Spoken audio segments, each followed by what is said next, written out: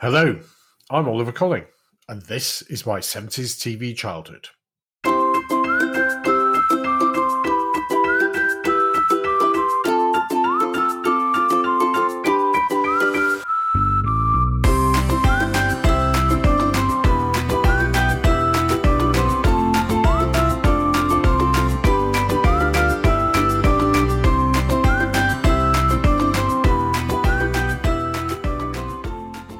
Hello. Welcome back to my 70s TV childhood.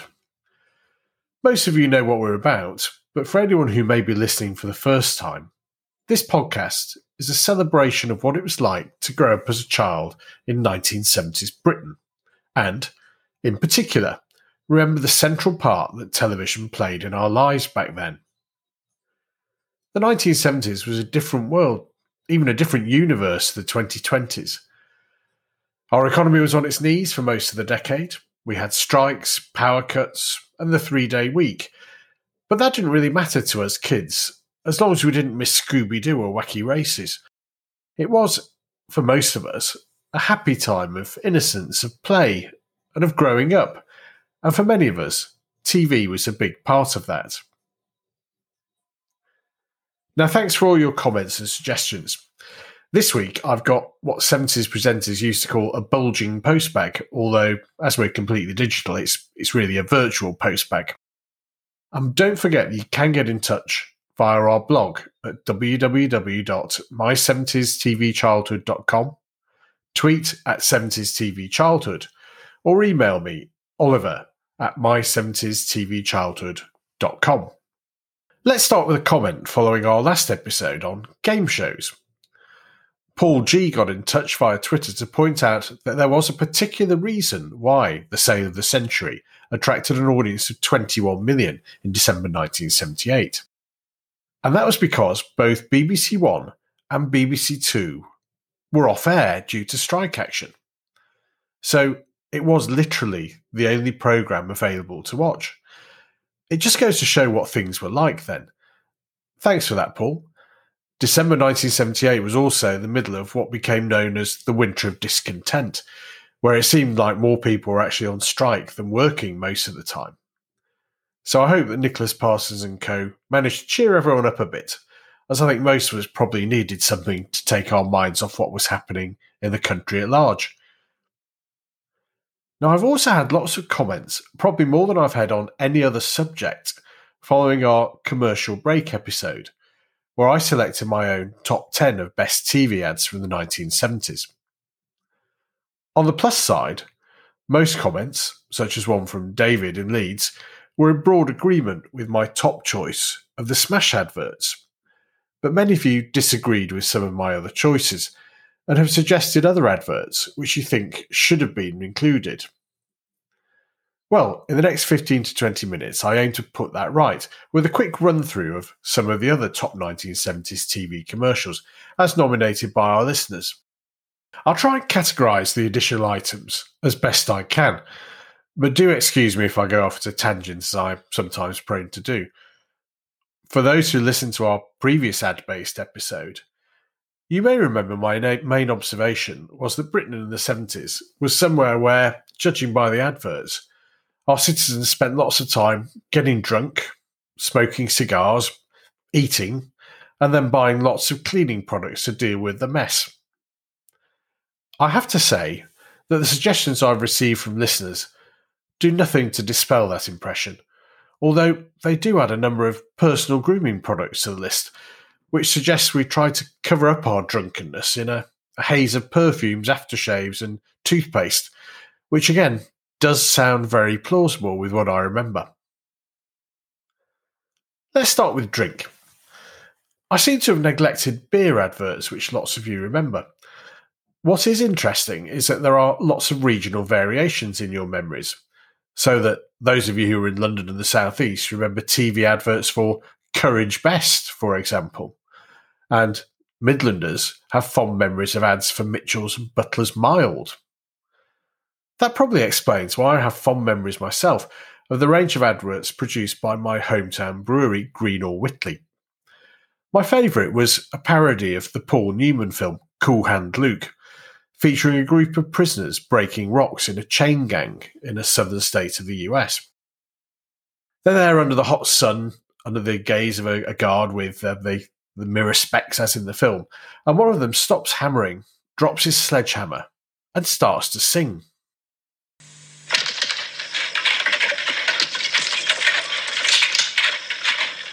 I wish I was in green or Whitley land, where beer is cool and hearts are warm, the friends all gathered round.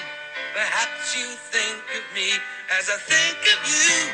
The jokes, the warmth, the fun, the girl behind the bar. But most of all, Reno Whitley, most of all, I'm missing you. Someday I'm going back to the place I know so well. I wish Great stuff, and happy memories for those listening from the Northwest. Unfortunately, as I grew up into a teenager, I discovered that a downside of living in Warrington, where there was a Greenall's pub literally within every 100 yards of wherever you were in the town, was that Greenall's beer was generally pretty ropey. But never mind. Lots of the other beer adverts seem to revolve around beer giving men magical powers to successfully chat at women, a theme that's been explored in art since the earliest days of civilization, and one which continues to be practiced by some today. The most notable of these, suggested by our listener Brian, was one of a series made for Harp Lager, which some of you will remember as Guinness's attempts to get into the fizzy keg lager trade of the 1960s, 70s and 80s. The advert shows a group of mates on a night out, and one of them, a sort of chirpy Cockney character-like, has a bit of an adventure whilst drinking Harp. Oh, it probably makes more sense if you listen. I'll also put this on our blog later. I was out at the local on a Saturday night. I met a girl from Birmingham and she was alright. She was very intellectual. Drown as much? The way she ate her crisps had a feminine touch, but the gorilla that she had in tow was just a bit much. Harp, stay sharp to the bottom of the glass. I said I was her brother, so we stayed and had another. The cool fresh flavour didn't waver by a quaver. I said it was a pity, but we had to hurry home, cause her 80-year-old mother was all on her own. So she kissed him very nicely and said she'd phone. Harp, stay sharp to the bottom of the glass. Harp, stay sharp.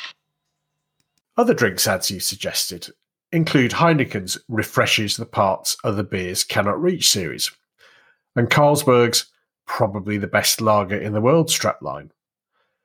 Oh, and there was also one for the ladies.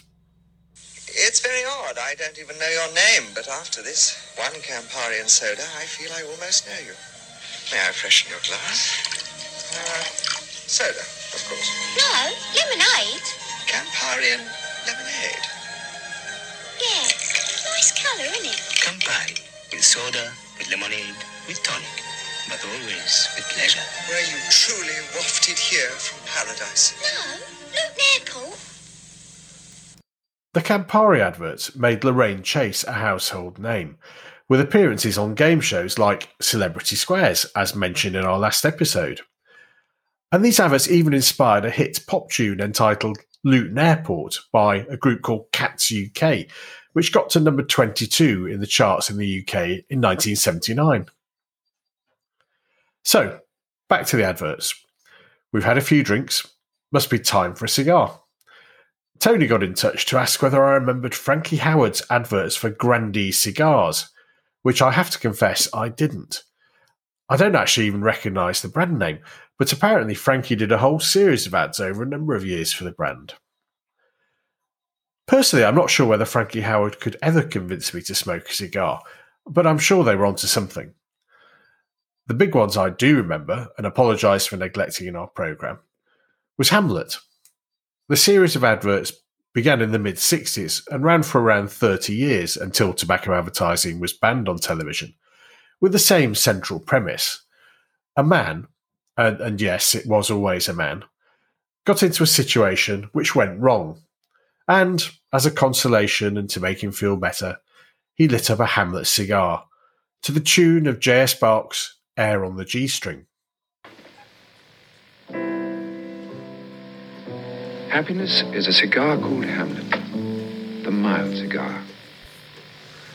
After all that drinking and smoking, a bit of personal care is needed, and you've had plenty of ideas on that. A number of you remember the Colgate Ring of Confidence. So fresh. It really works. But Sarah has alerted me to an advert for Ultra Bright White toothpaste, which I don't remember, and I don't think this stands the test of time too well either. Ultra Bright gets you noticed. Take Cindy. For 3 weeks, Cindy had flown with Captain Jim Sinclair, but Jim thought Cindy was strictly coffee, tea, or milk. Then Cindy discovered Ultra Bright. Ultra Bright White, Dynamite Fresh. It got her noticed. That night, Cindy and Jim took off together. Her feet haven't touched the ground since. Fly new Ultra Bright for a smile so white it gets you noticed. So girls, if you study hard, get qualifications and a good job, it makes little difference. You need to use a good toothpaste to bag an airline captain for a husband, and that's a measure of success for you. Thank goodness times have changed. This is certainly one of those ads, which may actually be better off forgotten by most of us. So you've got clean teeth. What next? Well, if you're a man, you really need to smell like one. It's become a bit of a cliche and a joke now, but Brute 33 really was the best-selling aftershave in Britain during the 1970s, vying with Old Spice for top spot. The Brute adverts featured good, manly British role models. Firstly, boxer Henry Cooper, and later in the 1970s, he was joined by motorcyclist and heartthrob Barry Sheen, who implored us to enjoy the great smell of Brute, whilst our Henry encouraged us to splash it all over. Whether you use Brute or preferred the surfing-themed ads for Old Spice, one thing could be guaranteed for sure. The men of Britain would wake up on Christmas mornings in the 1970s to find one or other of them in their Christmas stockings, as I started to do when I got into my teens in the 1980s. If you're a woman, you did have a bit more choice in fragrance, with ads for Yardley and Anis Anis, I think that's how you pronounce it, and Nina Ricci's L'air du Temps. But if you're really daring, you could wear Impulse, which, if the adverts were to be believed, caused men to buy you flowers and harass you in the street. The tagline was, "When a man you've never met suddenly buys you flowers, he's acting on impulse." Even then it all seemed a bit creepy to me as a child, and a friend of mine's mum suggested the line should be changed to, "When a man you've never met suddenly buys you flowers, you should kick him in the shins and call the police." The whole tone of some of these adverts was, at the very least, inappropriate. The famous Harmony hairspray ads, with passers-by asking, "Is she or isn't she?" talking about whether she's wearing hairspray or not, now seems deeply worrying.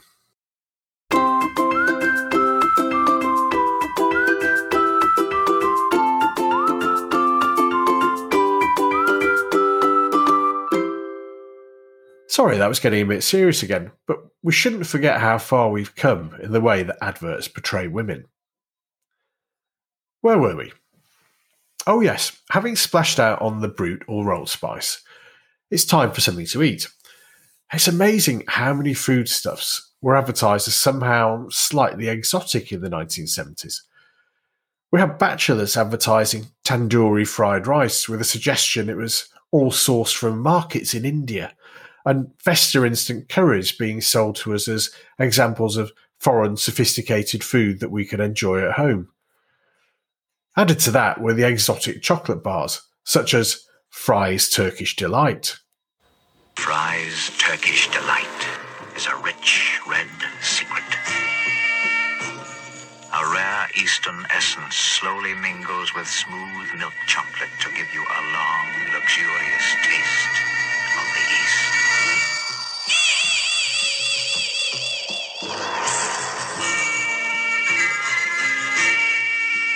Fry's Turkish Delight, full of Eastern promise. And Bounty bars, which were the taste of paradise, always accompanied by glamorous men and women lounging on tropical beaches.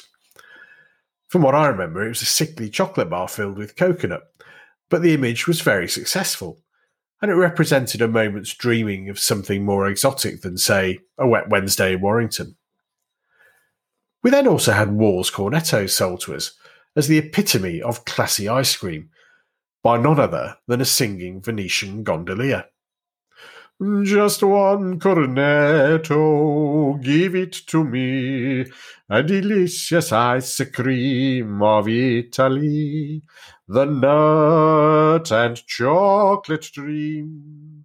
Give me cornetto from Wall's Ice Cream. Or at least I think that's how it went. It was foreign, sophisticated, and a little bit more expensive than your regular ice cream or chalk ice, and the advertising positioned it with just the right touch. Brilliantly done.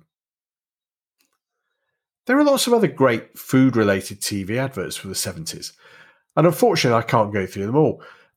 In yet another highly effective but sexist jingle, 1,000,000 housewives every day open a can of beans and say, "Beans means Heinz." And I'm sure some of you were joining into that. That must be one of the most successful series of adverts of all time. And once you've had your baked beans, then Mummy can do the washing up, using the softest, longest lasting washing up liquid known to civilization, and highly favoured by the lovely Nanette Newman. You haven't got with hands, Mummy. Now hands that do dishes can feel soft as your face, with mild green, very liquid. And with all this drinking, smoking, eating and cooking going on, probably your house smells a bit strange by then. But what better than a bit of shake and vac to make your house feel great again and smell great again? Now, I think technically shake and vac didn't come around till about 1980, but the advert is so good and inspires so many memories, and as I'm aware, ruined the acting career of the lady who was in it, that it's worth playing again. Stale smells up here often come from down there in your carpet. Smells from your dog and tobacco too. Well, shake and vac from Glade is here. It's all you have to do. Do the shake and vac and put the freshness back. Do the shake and vac and put the freshness back. When your carpet smells fresh, your room does too. Every time you vacuum, remember what to do. Do the shake and vac and put the freshness back. Shake and vac in 3 fragrances. Well, I think that's probably enough adverts for now. If there are more that I've missed and you'd like to see mentioned in a future episode, let me know on our blog at www.my70stvchildhood.com. Tweet me at 70stvchildhood, or you can email Oliver at my70stvchildhood.com. I'll leave you with one final ad to end with, which is an old favourite of mine and also my great friend Anthony. It was an advert for Dunn & Company, a long-defunct chain of menswear shops which were on high streets across the country in the 1970s.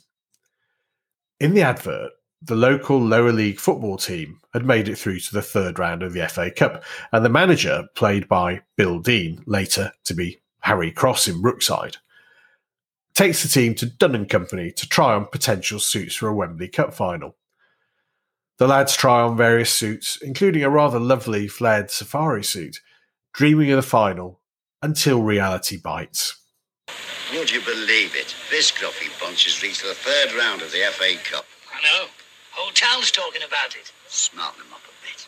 I want to be real proud when we walk out to inspect the pitch at Wembley. Well, I know you can fit the whole team off the peg, and I won't have to flog me striker to pay the bill. That's him in the safari suit. Mustard, isn't he? Shall I make the check out to... Dunn & Company? Yes, sir. Hey, boss. We've drawn Arsenal away. Never mind, sir. Better luck next year. Put him back. Thanks for listening, and join us again soon for more from My 70s TV Childhood.